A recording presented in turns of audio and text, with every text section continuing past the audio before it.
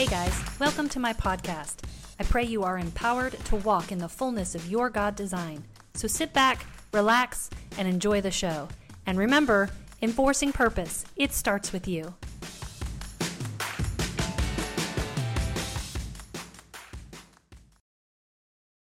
Last night we talked about strongholds, and I gave you demonstrations of how to take a word, how to demonstrate that word, how to declare that word. And if I become adept at doing that on my own, now I can pray over people, but I'm not making up stuff to pray over them. We got to stop praying over through our soul realm. People are like, why does everybody fall out? And I'm like, I don't know. Because they're coming into an alignment with the word. They're going past my voice. They're going past my opinion. They're going past how I feel like I want them to feel. And they're going into what is true. I'm starting to shake the heavens inside of them through the word of God. See, there's a kingdom presence inside of each one of us, and when we begin to speak the word, the authority of that word begins to rattle the devils in their life, begins to rattle the darkness in their life, begins to illuminate and pierce light where darkness has been. Girl, who cares about your hair? Come on, Put your hand on my head, mess my hair up a little, unravel me, Lord, so that I can be redone in the likeness of your Son. We got to get over it. Be willing to be humbled so that you can receive. We are our own worst enemy when it comes to receiving the fullness of what God wants to give to us. God, we thank you for this day. We thank you for this word. We thank you, Lord, that you've started your way out in front of me, God. And so, Father, I just thank you for your presence. I thank you for your love. God, we ask that you would just cause this word to be a rhema word. God, I'm speaking like just natural words, but it's by your Spirit that those words get wrapped up by a supernatural presence and they penetrate hearts. God, so that people don't hear with their minds, but they hear with their spirits. I can't do that, God, but you can do that. And so we're expecting you to do that in Jesus' name. Amen and amen. This session, we're going to be talking more about how we are designed for purpose. Now, your purpose is your why in life. It is your quest. So in case you don't know what your purpose is, what a purpose is, it's what gets me out of bed. I like to say it's what ticks you off, makes you tick and ticks you off. It's the thing that excites you, but it's also the place where you get really fired up, right? I get super fired up when I see somebody living less than they could be or should be. And they won't do the thing that needs to be done to get to the next level. That makes me mad. Like, I get mad for them. I get mad at the demons in them. I get mad at their frustration. It ticks me off, but it makes me tick when I see somebody say, I'm going to walk away from that and I'm going to step into the next thing. I'm going to step into the next level. That's what makes me tick. The same thing that makes me tick is what ticks me off. It's my why in life. It's my quest. It's the journey that I'm on. It's why I get out of bed. It's what I think about when I'm going to bed at night, and it's what I think about when I'm getting up in the morning. Is God, I want to serve people. I want to see them get to the next level. I see that thing in that person. We were talking in the Q&A about delegating, and I said, I don't see delegating as giving something up. I see delegating as making room for somebody else to step in. So your purpose is your why. It's your quest. It's what you're after. It's the deep stirring within you. And here's what you need to know. Everybody has a purpose. You have a purpose. In fact, you had a purpose before you existed. See, God had a purpose that he would send a person, that he would send a son, that he would send a spirit that would be crucified, would take on the sin of the world that we might be saved. And he was like, I have a purpose to rescue my people, to redeem them, to reconcile them, bring them back into unity with me. And I need to wrap that purpose up in flesh, give it a name, Jesus, and send it to fulfill its purpose. See, the purpose was there, and then the skin and the flesh was wrapped around the purpose. When God created Adam and Eve in the garden, the first thing he did was said, Adam, let me put you in the garden and let me give you a work to do. Now, I'm pretty sure God didn't need Adam to till his garden for him. In fact, I'm pretty sure Adam probably messed it up. He probably didn't do nearly as good as God would do. But yet God said, I don't really need Adam to till my garden, but I know that Adam needs a purpose. Adam needs a work. Adam needs to feel a sense of destiny here on earth. That Adam is going to be the place where heavenly possibilities collide here on earth. You understand what I'm saying? I'm saying that you and I are the intersection of where heaven and earth collide. You are the portal of the heavenlies. You are the portal of miracles. You are the portal of signs. When Jesus said to the disciples, "Here are 2 fish and 5 loaves, go feed the multitude," it wasn't Jesus that multiplied. The multiplication came through the action of the disciples. They were the intersection, not Jesus. They were the intersection. He could have done that, but he gave a work for the disciples to do. Speaking the message, you have purpose and you are needed. You have value and you are worthy. Come on. And what we're hearing is totally the opposite. We're waking up not knowing our sense of purpose, not feeling valuable, not feeling worthy, not feeling good about it, not feeling accredited for the kingdom. And God said, "Girl, you're not accredited, but praise God, because of me, you are." Yeah. That's it. So he knew that Adam needed a work. See, it wasn't about producing fruit around him. The work was about producing fruit within him. I'm going to say that again, because when we start looking for our purpose, we're watching for evidence of our purpose by looking for fruit around us. Come on, I talked about this last night when I was super vulnerable with you guys and talked about how I need to just get back here. I don't see fruit over here, so that's frustrating me and it's keeping me from doing this. I want to do this where I feel the fruit within me, and I don't care if there's fruit outside of me. That's God's to deal with. Look, when God showed up at the tomb, he said, "You roll away the stone. You do what I tell you to do, and then trust me to do what you can't do. You roll away the stone, and I'll resurrect Lazarus." But what we do is we go, "Okay, God called me to roll away the stone," so we roll away the stone, and then we try and resurrect things that God is saying, "I didn't tell you to do that. I only told you to roll away the stone." Yeah. And so he knows we need a purpose. But here's the deal. The enemy doesn't want you to work. He doesn't want you to work because he doesn't want you to feel a sense of purpose. Hence, the trap that we get caught up in poverty. If I can keep them from not working, if I can keep them from feeling not purpose, if I can keep them from a work. Remember, what does the Bible say? You can have faith, but faith without a work is... God, I'm so glad you guys know your Bible. Ooh. Who can tell me what the passage is? Come on. Somebody's got to have it, right? James chapter 2. Good job. All right, so everybody write that down, James chapter 2. Now, when you go somewhere and you hear something, you're like, "Ooh, that was a good word." You should write it down and you should go check it out for yourself, because I guarantee you the Holy Spirit will take it to a next level. Don't let me teach you, let the Holy Spirit teach you. The Bible says in Jeremiah 1:4, "Before I formed you, I knew you. Before I formed you in the womb, I knew you." That word formed means to fashion, to frame, to predetermine and preordain. Now we know in Psalm 139, it says, "All the days ordained for you are written in a book." God already has it mapped out. He's already got it ready. He's already got it planned for you. He's got a purpose for you. The master potter has fashioned you with a purpose in mind. Listen to me. If I'm not a potter, and I'm not artistic in any form or fashion. I would like to be in Jesus' name. But when a potter has a lump of clay, he does not start molding that clay until he knows what the purpose of the thing is. So he's like, "Oh, the purpose of this is to hold cereal. So I'm going to fashion a bowl. Oh, the purpose of this is to hold a cup of water. So I'm going to form a cup." So he has the purpose for the thing in mind before he fashions it. And that's what that's talking about in there. He's saying, I have a purpose in mind, and then I fashioned you around that purpose. I fashioned your personality. I fashioned your likeness. I fashioned your tendencies. Now, we're not talking about your natural, your earthly, your carnal tendencies. We're talking about your tendencies to be like God. Who can quote the verse from last night? As he was, so am I, so are we. As he was, so are we.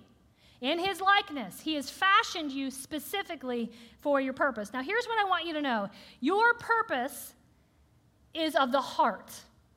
Okay, so when I say the word purpose, I want you to think heart, because I'm going to be teaching you about purpose, dreams, imaginations, and visions today. So when I say purpose, I want you to think heart. My purpose is found in my heart. Now, I know it's very difficult for us to think about because we hear about the heart when we always quote the first part of that verse as like, the heart is deceitfully wicked, who can know it? And I'm like, can you please not quote that out of context? Because it's so not right when we quote it that way. God says he's taken out of you a stony heart and he's given you a fleshy heart. And you will find hints of who you're called to be in your heart. But what has religion done? It's told us our heart is wicked. That is a wicked, wicked theology. Because it's cutting you off from your purpose. It's cutting you off from what's in you, your passions, what makes you tick, what ticks you off. So when I say purpose, I want you to think heart. When I say vision, I want you to think your eye. Okay? So we're thinking heart, our eye. So we're going to answer a lot of questions. So vision answers, what does it look like, while your purpose answers, what is in my heart. One is your hope, the other is your faith. Purpose, heart. What's in my heart? Vision, what's in my eye? My hope, my faith. My hope, my faith. Okay, so I'm going to be teaching you guys. Now let's intertwine dreams in there. So dreams. Now I know that many people in this room have dreams that reveal things to them in the nighttime, and those are relevant. They're very, very relevant, but I don't want us to just limit ourselves to thinking about dreaming while we're sleeping. I want us to think about the moments when we're dreaming while we're awake, when God gives us a dream. And I don't know, I feel like, there are times when I feel like there are people in here who will connect with the fact that there are times when you're kind of in that sleepy state, and you think you're asleep, but you're not. And then you wake up, but you have, like Paul, who was in a trance-like state, and God downloaded the entire book of Revelation, right? He was in a trance-like state. So I want us to think about those moments. More specifically, I want to talk about the purpose of dreaming while you're awake. So let's be honest, dreams are easily dismissed. But the truth is, dreams give us hints of what's in our heart. Remember Cinderella? She said, a dream is your wish your heart makes when you're fast asleep, right? A dream is a wish your heart makes. See, your dream reveals your heart. They are the substance of what's in your heart. The Bible says this, as in water, face reflects face, so a man's heart reflects the man. Okay, so we need to pay attention to the dreams that are in our hearts, because God is showing you something. The definition of a dream is this: a series of thoughts, images, and sensations occurring in a person's mind during sleep. Now listen, it says this: a cherished aspiration, ambition, or ideal. Okay, so we need to pay attention. So a lot of times people are like, how do my dreams come into play? Well, I've had this, he has dreams. I have a couple right now that I'm working with, and she's like, he has the weirdest dreams all the time. They just make no sense. And I'm like, tell me what these dreams are. And so he begins to tell me all these crazy dreams about being a YouTuber and this and that and all this other thing. I'm like, do you write these dreams down? And so I'm like not saying that his purpose or his plan is going to look exactly like those dreams. What I am saying is there's hints, because this man struggles with finding his purpose. He's not sure what he wants to do. He doesn't know what his path is. So I'm going to start with, tell me your dreams. Tell me the things you dream about, because I'm going to see hints in there. Now, the phrase to dream in the Hebrew, listen to this. This is very interesting. So I just gave you the Urban Dictionary definition, but I'm interested in, how does God define a dream? In the Hebrew, it says this: to be healthy. What?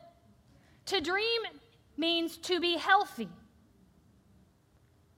So this is telling me something about the importance of dreaming. To be healthy, to be strong, and to restore life and restore health. I would like to propose to you that when you lose a dream, you feel that in your body. You feel that in your body. You feel that loss. And a lot of us don't feel an unction in life because we don't have a dream. We don't receive the dreams. We're not paying attention to our dreams. We're not tapping into our dreams. This is what we call being hopeless. Hope deferred makes the heart sick. But when desire comes, it is a tree of life. See, when you're not tapping into your imagination, which we're going to talk about next, which means I'm going to stir up my dreams, I'm going to think about my dreams, I'm going to imagine my dreams, we're going to get to that next level. When I'm not tapping it into, you have nothing outside of your reality. You get stuck in this mentality that is, this is just it. I don't see anything outside of what I'm currently experiencing. There is no outside the box for me. This is it, because I don't have a dream. And I'm not using my imagination. Now listen to this. It also means in the Hebrew to bind firmly, which suggests that your dreams are what keeps you connected, anchored to your what? Your heart and your purpose. So your dreams are keeping you anchored. When you have these, have you guys ever had like this dream that just won't stop? And you try to stop having the dream, but you keep having this dream. It's anchoring you to what's in your heart. It's binding you firmly to the design of God in you. These are not to be dismissed. They are to be paid attention to. Your dreams should be a part of you, no matter how audacious they seem. The Bible says in Genesis 37 that Joseph had dreams that clearly were hints to his purpose. They were clearly hints to his purpose. That he would be the one who would provide for his family and ultimately preserve the entire Israelite nation. That was the purpose. That was the reason for Joseph's existence. I have a purpose for you, and I'm going to wrap your purpose up with flesh. Now, I would like you to remember that the minute he began communicating his dream, there was a conspiracy against him. And I would like to propose to you that the enemy hates your dreams, and there is a conspiracy to steal them. He does not want you to dream. He does not want you to have a dream. He doesn't want you to think outside of your box. He wants you to stay stuck in your poverty in the mentality of, this is just it. I'm 48 years old and I gave it a good run. In the name of contentment in Christ. Come on, I'm talking to some people in this room, not just myself. The Bible says in Genesis 37:18, now while he was afar off, even before he came near to them, the brothers saw him and they conspired to kill him, saying this, we shall see what becomes of his dreams. Come on, that's wicked. And while you're afar off, before you even know your dream, before you even recognize your dream, the enemy is afar off saying, well, we'll see what becomes of his dreams. I guarantee you, I know it because it's biblical. See, the enemy can't change his tricks. He's not creative. He has the same tricks over and over again. And I like to tell people he doesn't have to change them because we fall for the same ones over and over and over again. We keep falling for the same ones. So the enemy is out to steal your God possibility. From the very beginning, there has been a conspiracy to steal your dreams. Look, the Father placed a coat of many colors upon him, and the first thing they did was rip it off, and they threw him in a pit. Now, if that is not indicative, if that is not a picture of what he does for a lot of us, let's rip her and steal her of the anointing of God and put her in a pit. And then let's sell her to something that will cheat her of the fullness of her possibilities. But I would like to propose to you that no matter what the enemy did in Joseph's life, there was a plan, there was a purpose, there was an ultimate supernatural navigation that was more powerful than anything the enemy did. We got to quit giving the enemy so much attention. We got to quit giving him so much credit because there is a navigation system that has been put into you before you were even flesh. It was put into you. You know that the Bible says that eternity is woven in the heart of every man. Eternity is woven in the heart of every man. That he has put into you the word that the law of God is written upon your what? I would like to propose to you, your heart is not wicked. God would not write his law upon your heart. That eternity would not be implanted, impressed, imparted into the heart of every man. Come on, you got to know your word. Stop grabbing onto one little thing and taking the teaching that you've been given about that thing and saying, this is my truth. And your truth is my belief system, which is just what? BS. All right, so let's go on to your imagination.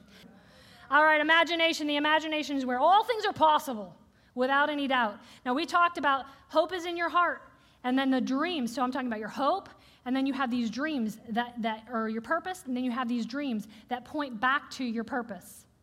And then you have these dreams. Now, your imagination is when I choose to think upon my dreams. Okay, so I want you to think with me about what it looks like to intentionally say, okay, and again, remember, I'm not just thinking about the dreams that you have while you're sleeping. I'm not dismissing those, but I'm also talking about the dreams that you have while you're awake. The dreams, the wishes that your heart makes. Okay, come on, Cinderella, come with me. And so a lot of times we don't think about that because it feels discouraging, it feels disappointing, it feels dumb. It's dumb. It was just a stupid dream. It feels impossible. It is impossible. Because if it were possible, it could be done in your own flesh. See, God hasn't called you for the possible. He's called you for the supernatural. So our dream, our imagination is what we envision. Okay, it's what we see in our minds. So the next step to having a dream in my heart is when I intentionally choose to stir up my dream. Now, I want you to think about how Jesus did this. Jesus was great at stirring up the imagination of his listeners. He would say this, the kingdom of heaven is like, AKA, imagine a world like this. See, there was a dream, there was a purpose stirring in the hearts of the people. We have a dream to be reconciled with God. We have a dream to be rescued. We have a dream of a Savior. We have a dream of a place called heaven. That purpose was woven into them. Why? Because eternity is set in the heart of every man. And Jesus was like, let me use your imagination to stir up what's within you, to stir up the greater calling that's within you. It was as if he would reach out and he would grab a hold of the heart of the people and he would pull them through Narnia's door and say, look at this world. And he would begin to explain to them things that would otherwise be unexplainable because he was tapping into the mind's eye and beginning to cultivate their imagination. Their imagination. So the definition of imagination is the faculty or action of forming new ideas, images, or concepts of external objects that are not present to your current senses. Meaning they don't really exist in the natural, but I am experiencing them somewhere here. Come on, if you guys are all staring at me. You understand that's what's happening when you're praying and you're in the Spirit and you're asking God to show you things, right? There's such a fine line. If you don't practice the imagination, you will not flow to the fullness in the prophetic. Because that's how you tap into the prophetic, is by really stirring up the imagination, allowing God. I tell the Lord all the time, look, my imagination is a scroll, and I'm going to lay here, and I'm going to roll it out, and I'm going to wait for you to write. Show me what you want. Come on, God. Because the Bible says that if you ask him, he will show you. If you seek him, he will be found. And he will show you great, unimaginable things that you have not known. That's what it says in Jeremiah 33:3. Things that are incomprehensible to your mind. The message says it's things that have been walled about, hedged in, kept away from you. You can't see this because if you see this, you might become empowered. But God, I want you to show me. God's like, boop, boop, boop, boop, boop. Back up, devil. I got something to show her. All right? When we imagine, we are using multiple parts of the brain. This is the geeky part. This is where I love where science and Scripture collide, okay? Now, you have 4 lobes of your brain. How many of you knew that? How many can name them? I'm just kidding. You have 4 lobes in your brain. You have your temporal lobe. You probably can because she's like, I can even tell you. And if you're wrong, I'm going to let you know. Just tell me afterwards, okay? So you have your prefrontal lobe, which is here. You have your occipital lobe, which is in the back of your head. You have your temporal lobes, which are on your side, and then this little spot here is your parietal lobe, okay? And they all break down, like right here is like your ACG, back here's your basal ganglia, are all different parts of your brain. But I want you to think about the 4 lobes. Now, in those 4 lobes, we have our executive control, our intentional thinking through your prefrontal lobe. You have your vision centers, which is in your occipital lobe, back here in the back of your head. You also have your auditory and your memory, where you're building memories in your temporal lobes here, and your parietal lobe is your sensory. It's where you have your visions and your senses kind of come together, okay? So that's just a really quick overview of your brain. But here's what I want you to know. Science has shown that when you choose to imagine, all 4 lobes are engaged. It's one of the highest functioning ways your brain can function.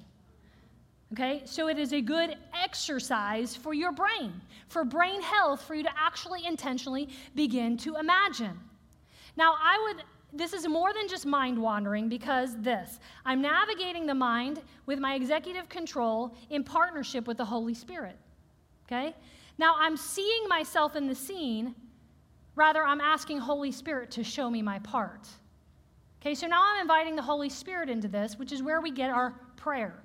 So when we're praying, we're actually activating the imagination. I would like to propose to you that God, when he said you should pray to me day and night, he said this is how you keep your brain healthy. You don't want dementia? Tap into your imagination. Start praying more. Start stepping into the Spirit. Let me show you things. I will exercise your brain. I'm aware of how I feel, what I'm touching. I'm tapping into all of my sensations. I'm hearing things and I'm remembering. Listen, I'm just talking to you about all the different parts of the lobes of the brain. Imagination, this is what it said. Imagination is a powerful brain booster because it makes you think in a way which is not standard for people. Imagination can help you find solutions that can be considered unexpected by your brain. Whoa! Meaning using my brain, but imagination even goes outside of my brain's current capacity to solve, to be creative. Your imagination can actually create scenarios that solve problems in the most effective ways. Now, I got that straight from a science article, but I would like to propose to you that this is exactly what God does for us. That when we step into the Spirit and we allow the Lord to begin to move and operate in our imagination, that he begins to give us scenarios that are outside of our own natural solutions. He gives us strategies, right? When Moses went up to the mountaintop, he came down with a blueprint. He got that blueprint in the presence of God. And a lot of us are looking for some blueprints in our life, and I would like to propose to you that if you would sit long enough and allow the Holy Spirit to activate your imagination, he will write one on your imagination. It is like a tablet for God to begin to write upon. We've got to recognize the beauty of the imagination. Did you know that the brain cannot differentiate well between real action and mental action? Between real action, this is why Gold Olympus, they will tell you that the number one thing they do to prepare is mentally visualizing themselves sticking it, winning it, doing the thing. That the more than the physical component is, they mentally exercise. Because your brain has a hard time and we've all experienced this in a negative sense, where you could have swore this is how he said it. Because that's what you perceived, and that becomes your truth. And now you can't differentiate between what your brain perceived and what really happened. Well, I would like to tap into that to my favor, please, and thank you. I would like to tap into that and say, okay, I'm going to visualize myself standing on a stage. I'm going to visualize myself singing that song. I'm going to visualize myself writing that book. I'm going to visualize myself starting that business, whatever it is. And I'm going to choose to think upon it. I'm going to activate my imagination. Did you know that creativity is actually a biological drive? Meaning God created us, designed us. It's in our likeness to be creative. God is the creator, and we are created in his likeness, which means creativity is a biological drive. But often we have shut down that imagination. Now, I'm going to tell you that I am a very imaginative person. I shared a little bit about this last night. And I'm going to be super, super raw and honest with you. My husband's in the room, so I feel totally confident doing this. Once upon a time in my childhood, I was exposed to a lot of pornography. And so that played in my imagination, even after I wasn't watching, it still was in my mind, right? And I went to a revival of a church, and the pastor was up there, and he was like, the imagination is evil. It's the devil's playground, and you need to shut down And for me, I was like, oh my God, he totally knows what's happening. He knows, blah, blah. And it doesn't, God knows what's happening in your imagination. I mean, it was just like the fear of hell coming at me. And I was like, oh my gosh, I need to shut down my imagination. And I did. You guys are going to meet Gary Birkins, who's going to be coming here pretty soon. But it wasn't until probably about 12 years later when I met him that he said, you know, you're very prophetic. And I said, what? And he said, you see things, you hear things. And I'm like, no, that's all evil. Like, that's all just in my imagination. He said, no. God is giving you an imagination for it to be good. And for 12 years, I shut off the gift of God because somebody told me it was evil. Now, I would like to propose to you that if you surrender your mind, you surrender your imagination to the devil, it certainly can be evil. But he is not the creator of the imagination. He can't create crap. All he can do is twist what God has created and try to use it for his good. It's all he can do. The imagination is God's. It's not the enemy's. We surrender it to him, and we allow him to show us great unimaginable things. I want you to think about for a moment in your mind as you're sitting there, I want you to think about a dial. And I want you to think about your intellectual dial right here. And I want you to think about turning it down and then turning up your imagination. So sometimes when we just think in that moment, I'm just going to turn down my reasoning, because reasoning will get in the way of your imagination, right? Because we're immediately, God is saying, these are all the things I want to do. These are the whats I'm giving you. This is what I'm going to do. And what does our mind immediately do? We ask the question, how? How? Isn't that what happened with Mary? You're going to birth a child. And she said, how can this be? He said that in Numbers when God said, I'm going to feed all of these people meat. And Moses was like, how? Even if you were to kill all the birds of the air and slaughter all the fish of the sea, there wouldn't be enough meat to feed all these people. See, it's our inclination that the minute when God shows us something outside of our reasoning, outside of our intellect, that we immediately start crushing it by asking how. You've got to give me the details, God. And God's like, no, baby, we're just dreaming right now. Just shh. Just let it roll. Just go with it. You don't have to have all the details. That's your imagination. Let's go on to visions. Your visions can be an expression of your purpose. In other words, it should be directly connected to your heart. Now, how do we get to a vision? How do we get to that place? Because a vision is the faculty or the state of being able to see. Remember, I talked about our purposes in our heart. It's the I hope. But then we dream and we imagine, so we shift from I hope to, and now I imagine, to now I know. Now I know, because now I have a vision. A vision requires action. A vision without an action is simply just a dream. It can even be a big imagination. Everybody in this room has dreams and imaginations, but very few have visions. Because the vision is that next step. It's saying, what is the next thing for me? I'm just talking to you guys here about how to cultivate your purpose. Like, am I doing these things on a regular basis? Am I intentionally taking time in a moment to dream and imagine with God and allow him to begin to show me visions, show me the next step? God is a vision caster. In Genesis chapter 12, he says, he casts a vision for Abram, and he says this, now the Lord said to Abram, get out of your country, from your family, and from your father's house, to a land I will show you. I will make you a great nation, I will bless you, and I will make your name great, and you shall be a blessing. And then he said this, now, Abram, lift your eyes and look to the place where you are. Look northward, southward, eastward, and westward. Listen to this. It says, for all the land which you can see, that I will give to you. Now, I would like to, so one person got it in the room. God would like to propose to you that he gave the authority of the magnitude of the vision to Abram. You tell me what you see. Look, this is what I speak your purpose. Here's your purpose. You're called to be the father of nations, but now I'm going to tap into your eye. Tell me how big you see. And whatever you see, that I will give to you. A lot of you are having a hard time reconciling that because you're like, whoa. You mean I have authority to decide how big my dream is? Mm-hmm. Yeah, you do. Yeah, you do.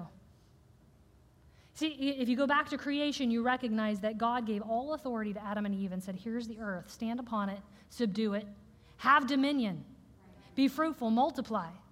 Then Adam and Eve gave that authority away to the devil. And God was like, this is not good.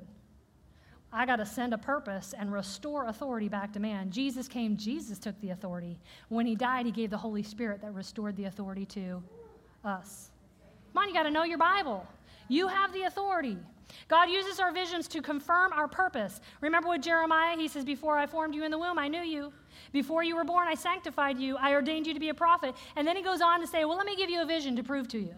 Tell me what you see. Now, pastor's going to be speaking, not this pastor, different pastor, is going to be speaking on prophecy. But he's trying to teach Jeremiah how to be a prophet. He says, tell me what you see. He sees the most ridiculous thing. What do you see? I see a branch of an almond tree. That sounds ridiculous to me. Does that not sound ridiculous? Come on. How many of you people think, like in John chapter 1, he says to Nathanael, I saw you while you were under the fig tree? And Nathanael's like, oh my God, surely you are the Messiah. And I'm like, what's with the fig tree? I don't get it. I'm missing something.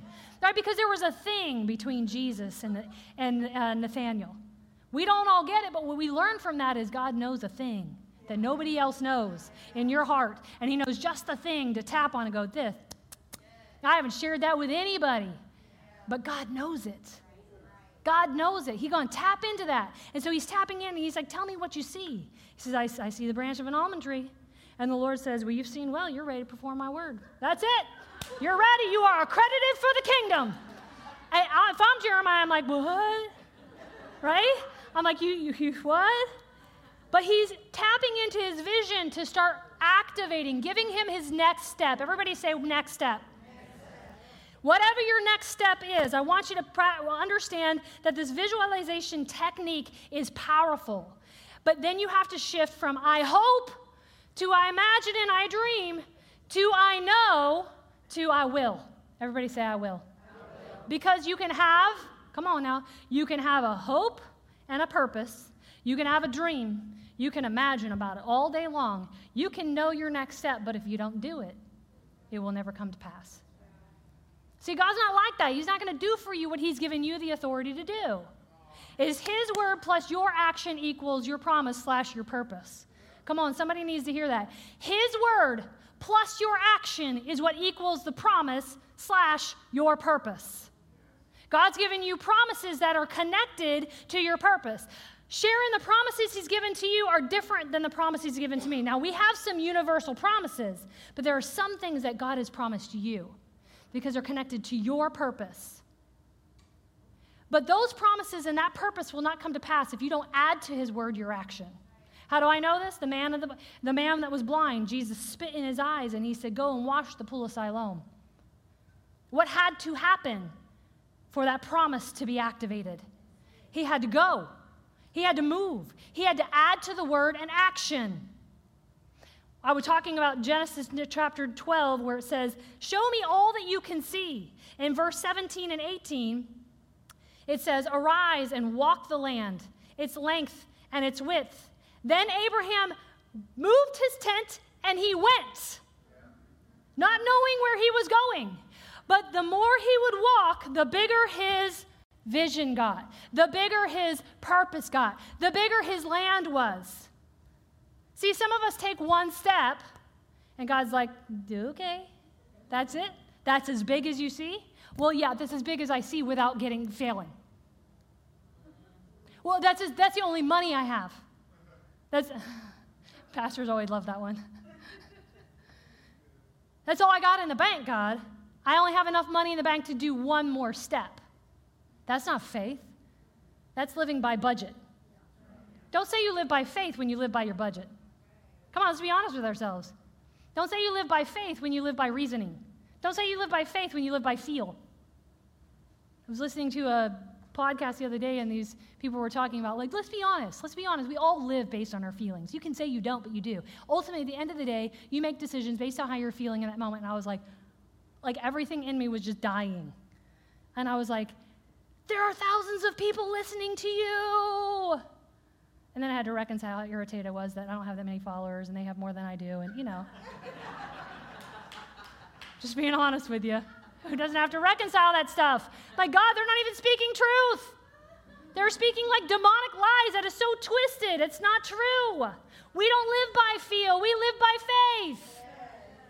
Listen, Abraham got up and went, not knowing where he's going. We've got to grasp the depths of our authority. He walked the land before it was his. Joshua put his foot in the river Jordan before it was parted. Nehemiah searched the land based on a dream, based on a vision. Elijah girded himself for rain when he only saw a cloud the size of a man's hand. Come on, the disciples fed the multitude with only 2 fish and 5 loaves. We read that passage so fast and don't grasp what God is saying. Hear me when I say this, my child. He ministered to a multitude. They ministered to a multitude with not enough food. That feels ridiculous to me. I'm going to be honest with you. If I'm the disciples, if I show up this weekend and Sonia and Liz have 2 donuts, and I know I got 20 people coming to this VIP, what am I going to say? We don't have enough food. We didn't got enough donuts. The disciples left their jobs and followed Jesus, not knowing where they were going, not knowing where it would lead. Peter walked on the water based on a hope in his heart. He didn't know if he could walk on water or not. The lepers walked towards the temple before they were healed. Can you imagine that? The lepers, come on, 12 of them. Jesus says, go present yourself to the temple as healed. If they get there and they have leprosy, guess what's due them? Stone. They're going to get stoned. Stoned. I didn't want to say stoned. I was trying to avoid saying they're going to get stoned because people always laugh at that. They're going to have a stoning. I got to just come up with a different verb. So every step of the way, they're taking a step and they're looking at each other and they're like, have you been healed yet? No. How about you? Have you been healed? No. How about you? What about now? Okay, what about now? Should we keep going? I don't know. Should we stop? Should we not? Because the Bible says that as they went, they were healed. If I'm the leper, I'm waiting for my healing before I go. And God says, you waiting on me, but I'm waiting on you. That's the authority that God has given to us. See, the disciples started feeding when they had too little. And so some of you in here right now are thinking really, really small. You're not tapping into your imagination. You're not choosing to dream with God. You're not just writing down all those next steps and then saying, I will. Everybody stand up for me. Would you put your hand on your heart, and I want you to say, I hope. I hope. I have a hope. I want you to say, I have a dream. I want you to put your hand on your heart, and I want you to say, I imagine big things, God. Now I want you to put your hand on your head just like this, and I want you to see, and I see it. I see it, God. I see it, God. I see it, God. Now I want everybody, as best as you can, I don't care if you need to start walking around the room. I don't care what you do. But I want you to add an action. I want you to begin to move. Come on. Prophetically, we're going to activate some dreams and some visions in this room. If you want to stand there, go ahead and stand there. You ain't going to get it. But if you want to activate it, start stepping out of your box and start moving around. Make some space for yourself. Come on. As big as you move, as more as you move, wherever you walk to, just keep moving around. Come on. Move like you mean it. Move like you mean it. Come on. Oh, I'm moving with intention. I'm stepping with intention. I am moving around. I am stepping and moving with much intention, power, and authority. Somebody say, I have the authority. God, you've given me dominion. Come on, like you mean it. Do you believe it or not? I'm just quoting scripture. I have dominion. I have dominion. All right, everybody say, I see it. I see it. I see it. I will do it. I will do it. Add to your word and action. Come on. Now, I want you to think of a declaration that is just for you. Declaration that's just for you. Out loud, I want you to start verbally declaring that. Just start verbally declaring it. Come on, loud, like you mean it. I declare.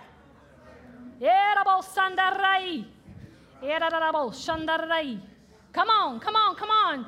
Some people are getting a breakthrough in this room right now. It doesn't matter. I don't care if I feel ridiculous. I don't care if I look, because God is doing a work on the inside. God is shifting some things. See, some of you have gotten up out of your seat and you're starting to activate your dreams and your visions right now that are connected to your heart, connected to your purpose. This is not it for you. I declare in this room, God is not done with you. This is not it. God has more for you. Somebody needs to declare, God, you have more for me.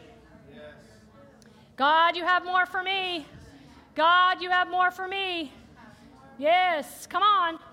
Do we have the power and the authority to call in our season?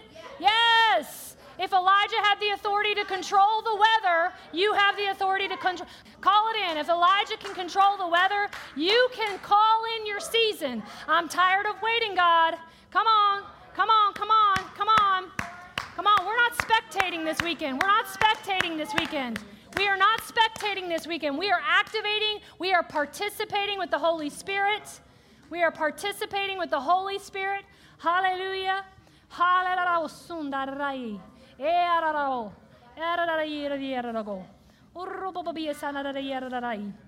Yes, God. Yes, God.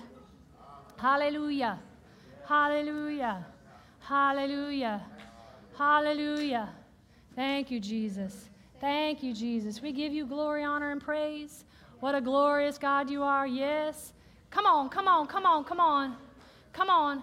Look, if God's calling you to cut things off, then cut it off. Just say, I cut that off. I cut that off. Come on, I break that fear off of me.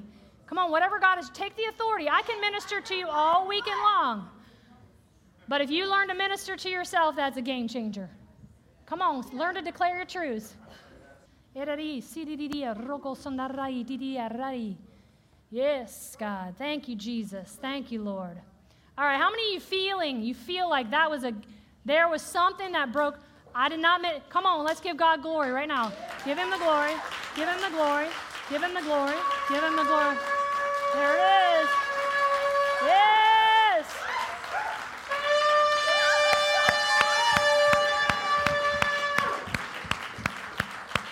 Yes, God. All right. Here we go. We thank you, Father. We worship you. We receive the big. We receive the big. In Jesus' name. Hallelujah. Amen.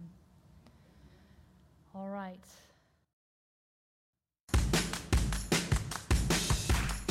I hope you enjoyed today's episode. Be sure to click subscribe so you can catch each episode every month. I want you to walk in your fullness. For more information about other services and resources, head to my website at www.lisa-schwartz.com. You can also find me on YouTube by searching Lisa Schwartz LLC. I look forward to connecting with you. Remember, enforcing purpose, it starts with you.